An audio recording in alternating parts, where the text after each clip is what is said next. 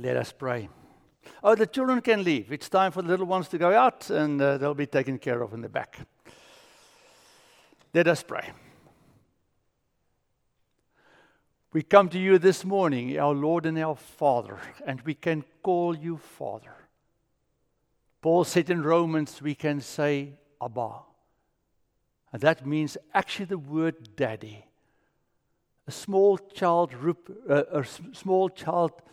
reaching out to a father, asking of him to come closer, to pick the child up, to hold the child close. We come to you this morning and we say, Daddy, will you please pick us up? Will you hold us? Will you embrace us? Will you please protect us from a world that is really very confusing and dangerous and strange?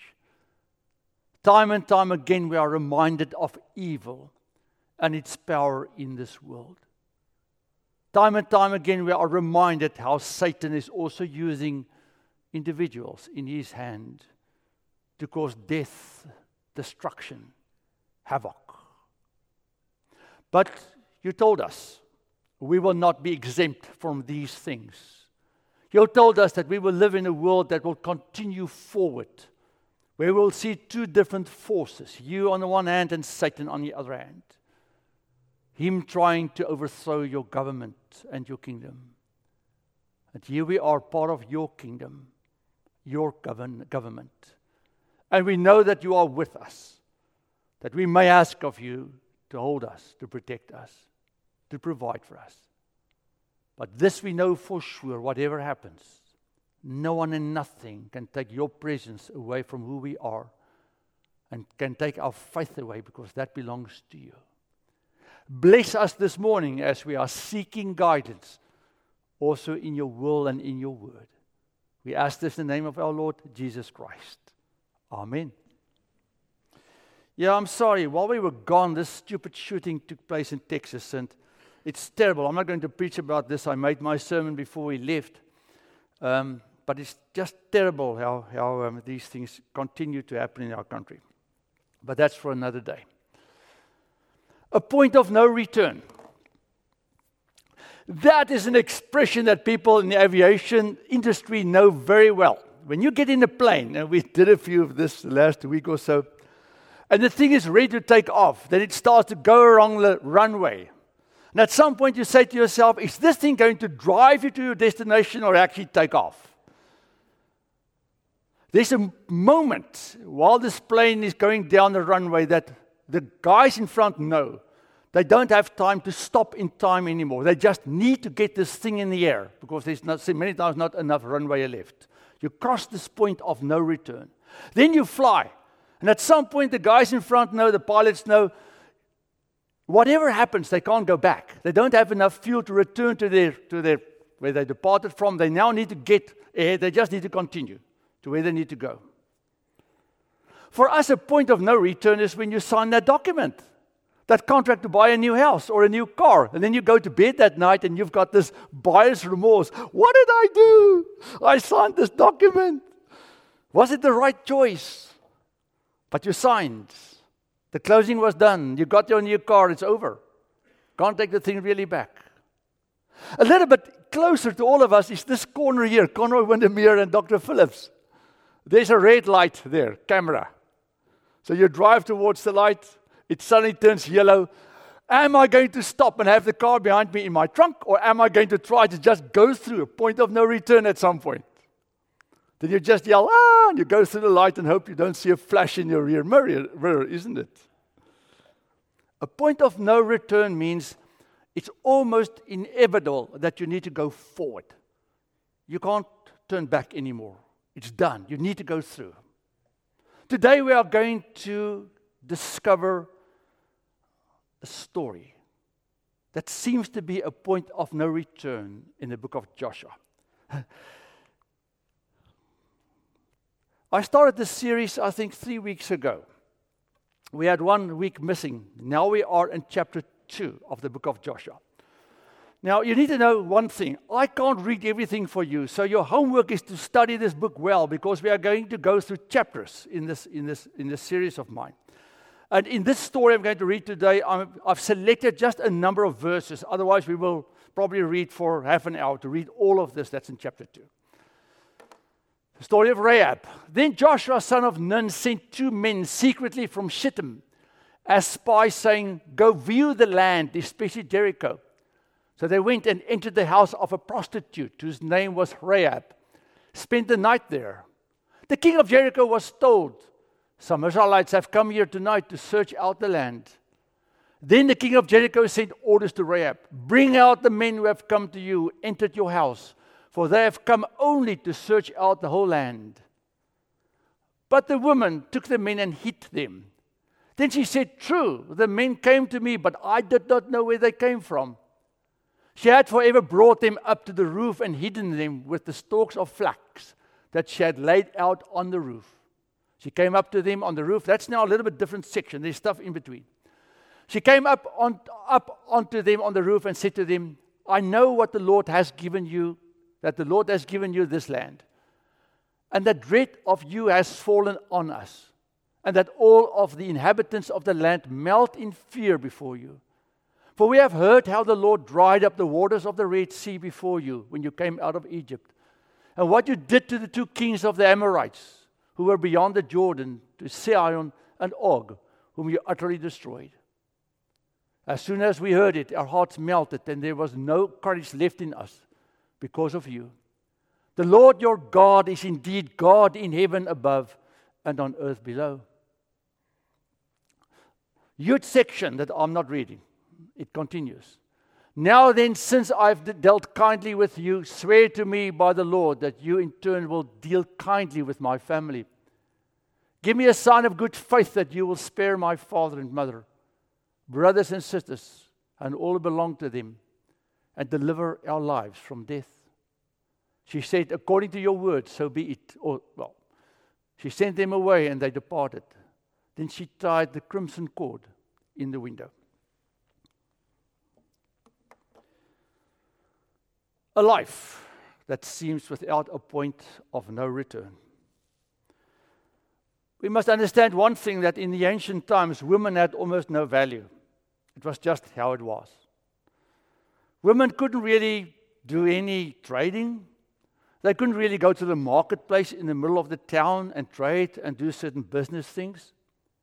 Women were supposed to be home and take care of the children.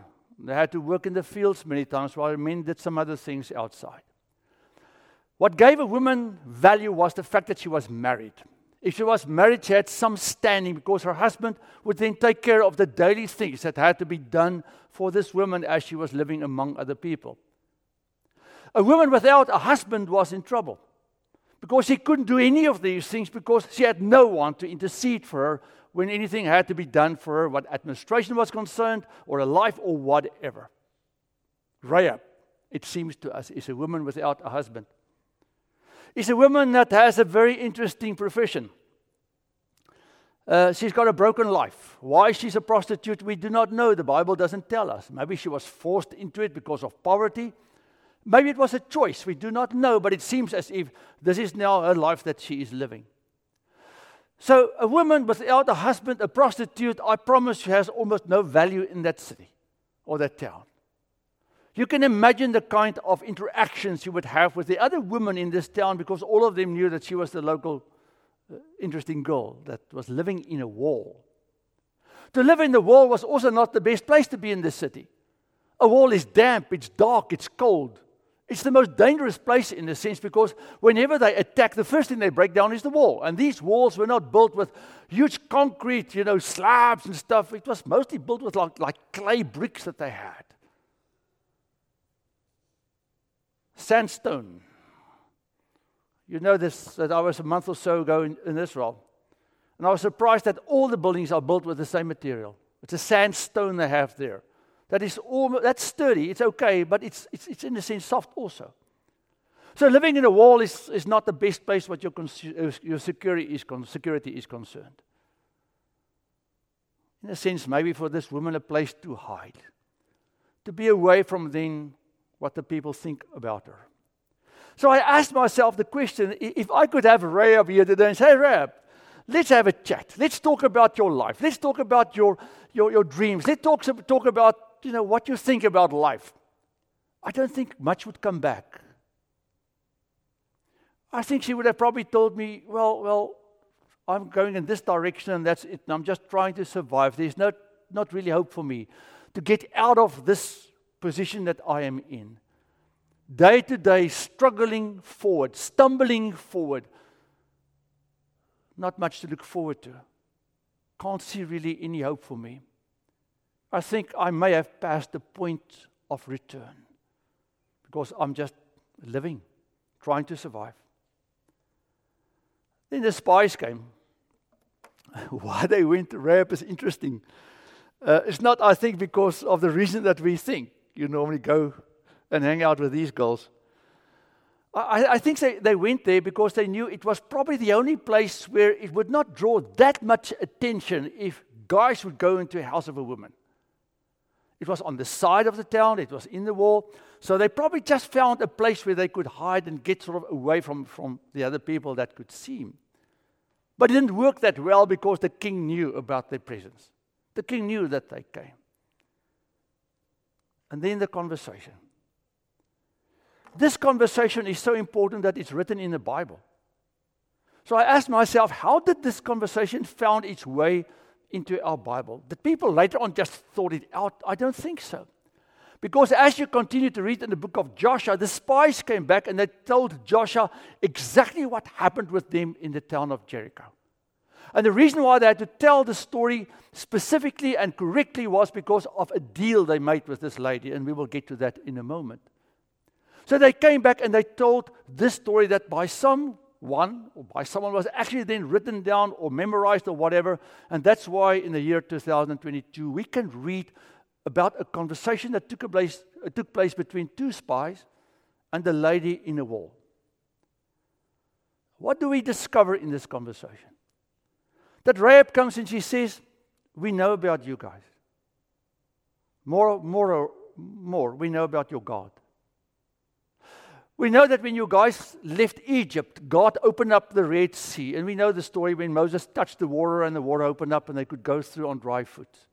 That story found its way, it's 40 years later, that story found its way into all the people that were living in that known world about what happened with the Israelites. And then they knew about these two kings that the Israelites took out. And they took the kings out because the kings wouldn't leave them alone. They went through these regions and they said to the people, just leave us alone.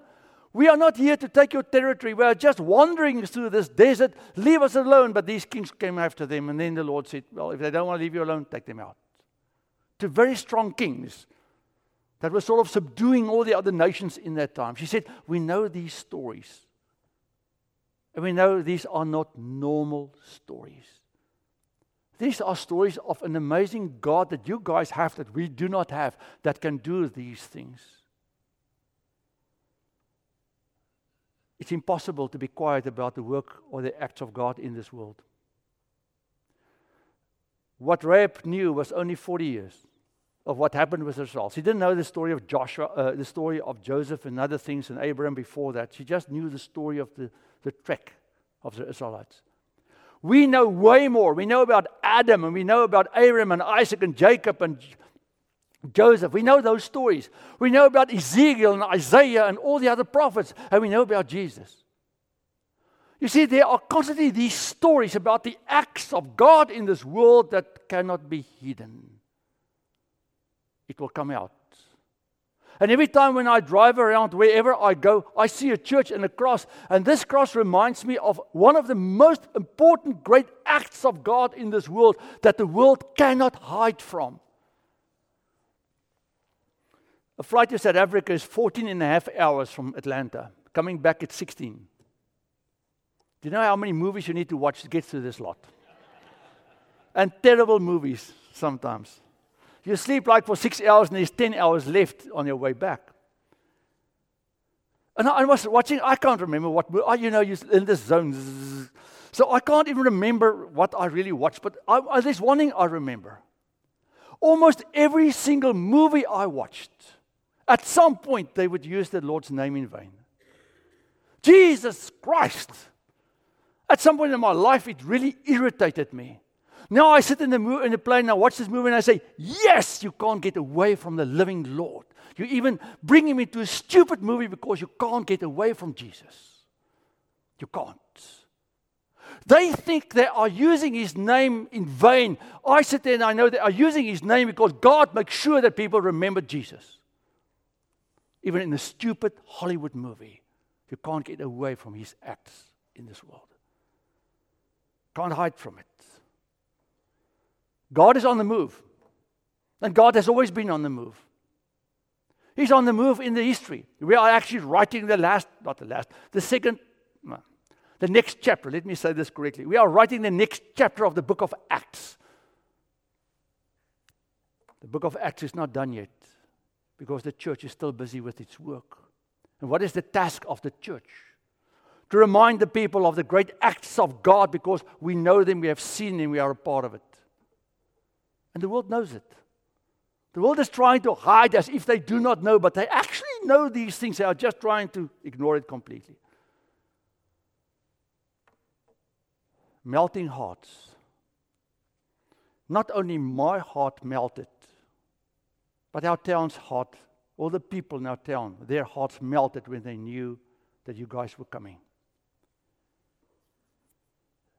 My Bible tells me, and David writes about this, he says, who can stand before God and not fall on his knees? Who can really be exposed to the mighty acts of God and just ignore it as if it's not important? You know, I've asked myself the question, if this town of Jericho would send out their king, when Israel was encamped on the other side of the Jordan is not this mighty river, it's like a stream. If this king would go out and say to Joshua, hey, we need to chat. Can we talk? We as a city have heard about the great acts of your God. We give ourselves over to you and your God and just want to be a part of what God is doing. I wonder if the story of Jericho would have been different. I honestly believe this with all my heart. And the reason why I believe it is because we have a story that tells us that you can turn from a point of no return. The confession. The Lord your God is indeed God in heaven above and on earth below. You see, you can be afraid of God and say, oh, God is, this God there. Or you can say, God, you are my God. You are the one. You are the only one. And that's the difference, I think, with Rahab. Her heart not only melted, and melted means her heart didn't only just accept it, the reality of who God is, but she actually recognized who God is for her. Your God is the only one.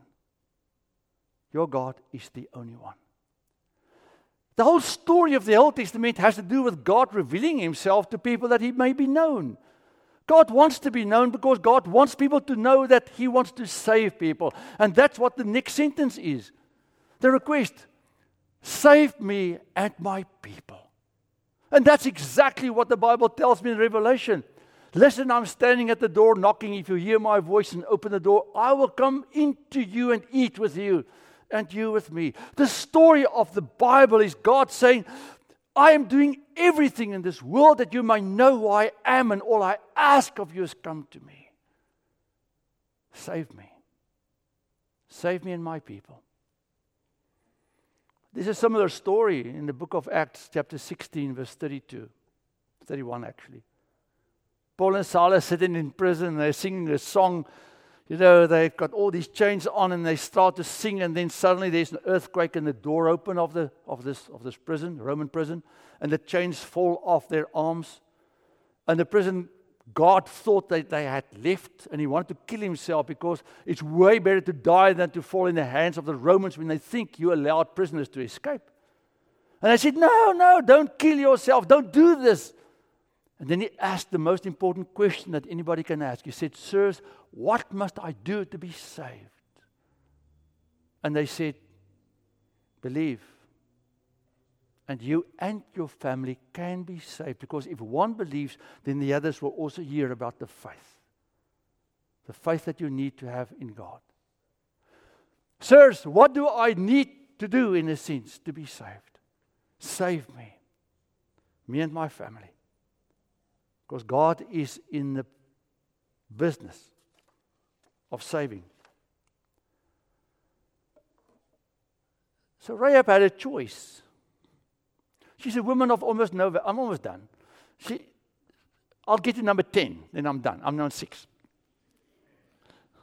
Then I'm not almost done. I'm halfway done. So Rahab had a choice. She had no value. The king came to her and said, hey, there are guys with you. Give them up. If Rahab would say, I've got them, king. Here they are. She could have for a moment maybe be the savior of Jericho. She could have, when these spies came into her, before the king asked for her to give them up, she could have gone to the king and said, hey, I've got these bad guys. That's actually our enemy. And if you are fast, you can find them. They're in my house. She could have chosen the short-term gratification route to please the world and the king. And maybe for a moment or longer, receive a reward from people, applaud. You are cool, Rahab, you saved us for this moment. And ignored what she knew about God. Maybe that's what we see when we watch TV and all these people around us. Trying their best to seek attention, do all kinds of stupid things and say stupid things to get some kind of attention, some kind of reward and value. Even though they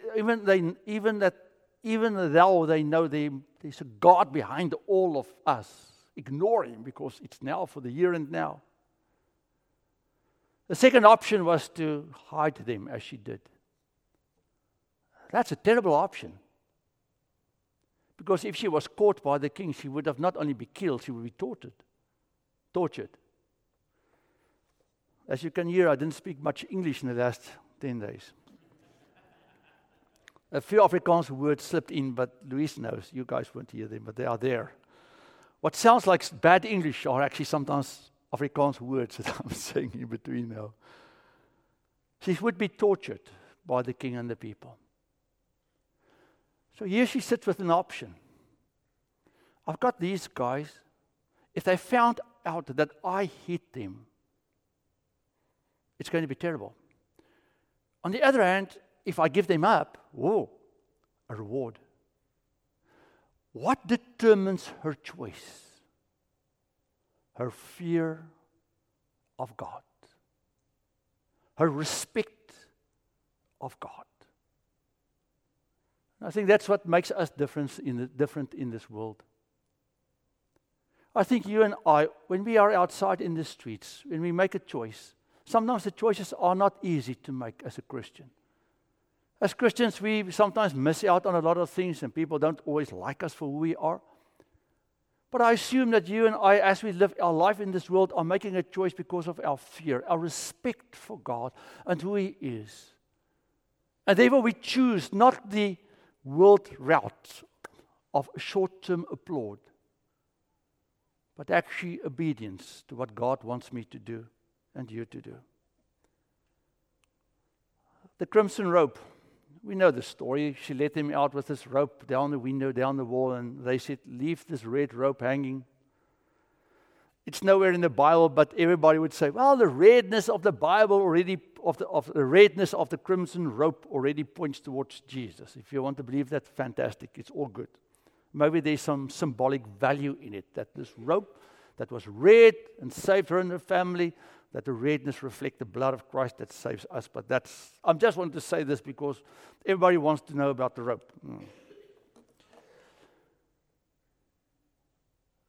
A woman, Rahab, tell me your story. Ferdy, I'm on a track that's not an easy one in the town of Jericho. I really have no value. I'm used and I'm abused. I need to sell myself that I can feed myself and maybe my family. I'm not respected. I'm in no way valued. I'm looked down upon. I've been doing this for such a long time, I don't think there's any hope for me or change for me to make a difference in my life anymore. The one that had this conversation is named 3 times in the New Testament. By faith, the prostitute Rahab, because she welcomed the spies, was not killed with those who were disobedient Hebrews. In the same way, was not even Rahab the prostitute considered righteous for what she did when she gave lodging to the spies? Send them off in a different direction, James. A record of the genealogy of Jesus Christ, the son of David, the son of Abraham. And then a lot of words. I'm not going to read all of those. Salmon, the father of Boaz, whose mother was Rahab. Boaz, the father of Obed, whose mother was Ruth. Obed, the father of Jesse. Jesse, the father of King David. David, the father of Solomon. And it continues. Rahab in the line of Christ. A woman that had no name, no place, no nothing.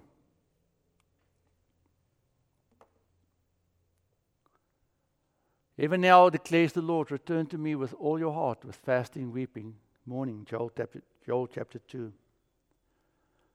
I've had countless people in my life say to me, I don't think that I can be saved. And I would say to them, why do you think so? They said, Freddie, you do not know my life. You do not know what I've done. You do not know where I've been. Then there's the fear, have I committed sin against the Holy Spirit? That means that I can never be saved. Sin against the Holy Spirit is one thing. Total rejection of Jesus Christ with knowledge about who He is. That's all. That's it. If you know enough about Jesus to reject Him, that's sin against the Holy Spirit. That's all. That's it. But you can't sin against the Holy Spirit just by sinning. And countless of people walk into my office with a head bowed down and say, I'm not really sure if I even can be a part of the church because of who I am, what I've done. I don't think there's any way out or in for me. Then I can tell him the story of Rahab. A woman that thought that she was beyond the point of return. And here the Lord comes and through 2 spies that enter the city, and through her confession she could receive what God wants to give all of us. Salvation, life, hope. Let not the foreigner who has joined himself to the Lord say, the Lord will surely separate me from His people. Nor let the eunuch say, behold, I'm a dry tree, for thus says the Lord, to the eunuchs who keep my Sabbath and choose what pleases me, hold fast to my covenant, to them I will give within my house, within my walls, a memorial, and a name better than that of the sons and daughters, I will give them an everlasting name, which will not be cut off. Isaiah is referring here to the people that are the most looked down upon, the foreigner and the eunuchs. The Lord says, if they believe in me, mine.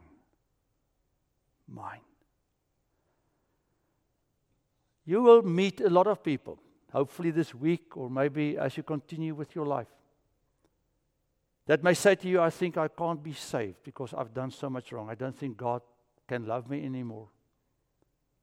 Tell them the story of Rahab. Tell them the story of Rahab. As you and I continue with our living outside, remind people of the great acts of God. If they ask of you, what have you done and what's going on in your life, try to remind them of good things that God has done for you. How God has touched your life. The story of Christ. Because through these stories, God can save and will save. Because that's what God's business is, to save people. Amen.